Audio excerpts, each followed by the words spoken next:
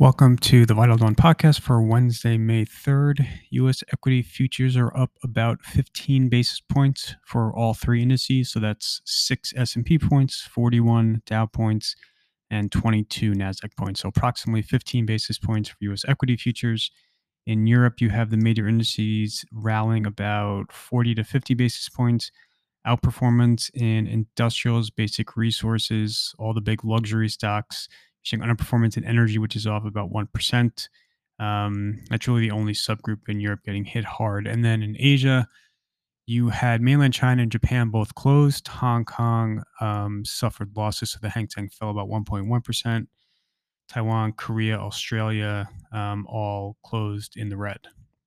So fairly slow morning. No real kind of macro developments since the close yesterday. Obviously, a lot of focus anticipation for the Fed in a couple of hours. 25 basis points widely expected. The key will be forward guidance. And really, I think the key will come down to a single sentence, which in the prior statement read, "The committee anticipates that some additional policy firming may be appropriate." That sentence is expected to be qualified, so likely adding the word yet. So additional policy firming may yet be appropriate, suggesting that the Fed is kind of on a pause trajectory going forward. Um, I think the message now is the Fed had been looking for reasons to stop hiking. I think now the Fed will be looking for reasons to continue hiking. So that's kind of the expectation. If that sentence gets removed completely, that's a dovish surprise, and if it doesn't change at all, it's a hawkish surprise. Um, you know, Powell will be attempting to thread a very fine needle during the press conference. So going to be a very volatile afternoon, to say the least. The JOLTS report yesterday, I thought was a complete positive. I know there was a lot of concern that that number has fallen so rapidly in the last several months that it's pointing to a hard landing, quote unquote, the hard landing that has been just around the corner now for probably nearly a year.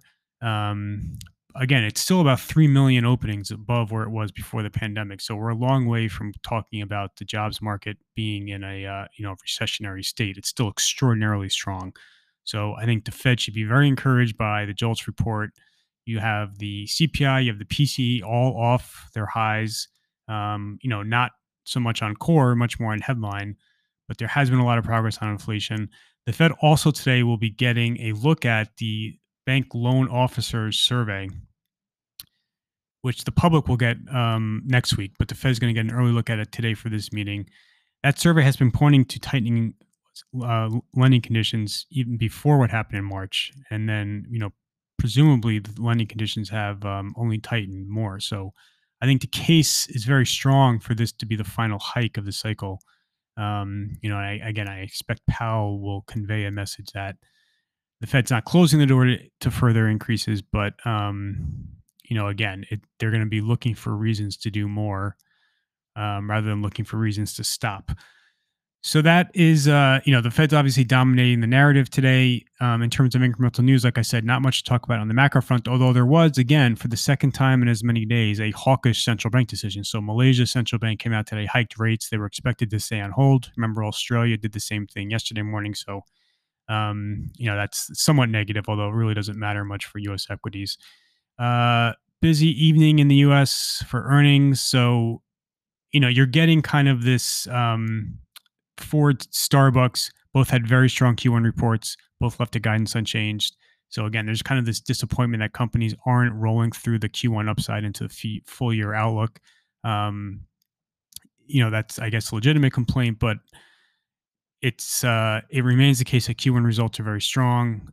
Also we're very early in this year. There still are a lot of macro risks. So I think a lot of executives don't want to go out on a limb and promise big guidance for the year, given that there's still so much to go. So it makes sense that the full year outlooks for these companies are staying unchanged, but people are a little underwhelmed by that. So, Ford and Starbucks both trading down pre-market. AMD, the June outlook was a little underwhelming. That stock is down on that, but again, really not a bad report when you kind of look at the numbers and consider the environment. Regional bank stocks, as of 5:25, are getting hit again in the pre-market trading.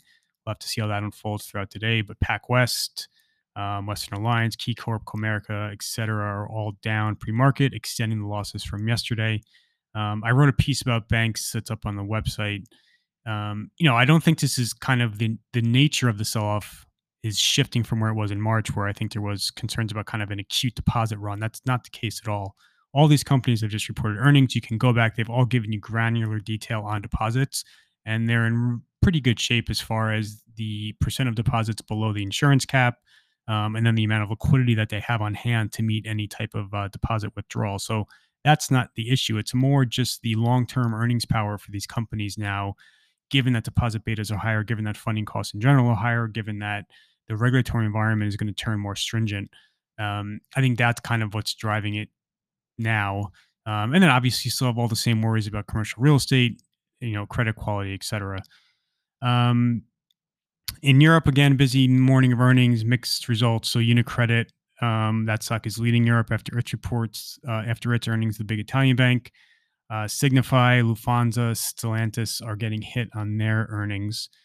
And then today, in addition to the Fed, we're going to get the ADP jobs report. We'll get the services ISM, and then it is another busy day of earnings. So before the open, CVS, Brinker, Estee Lauder, Emerson, Kraft, Yum Brands. After the close, the big highlights will be Cognizant, MetLife, Qualcomm, Cuervo, Zillow, and there are a lot more. So I have all the details in the piece. And that is everything for today, Wednesday, May 3rd. Thank you for listening.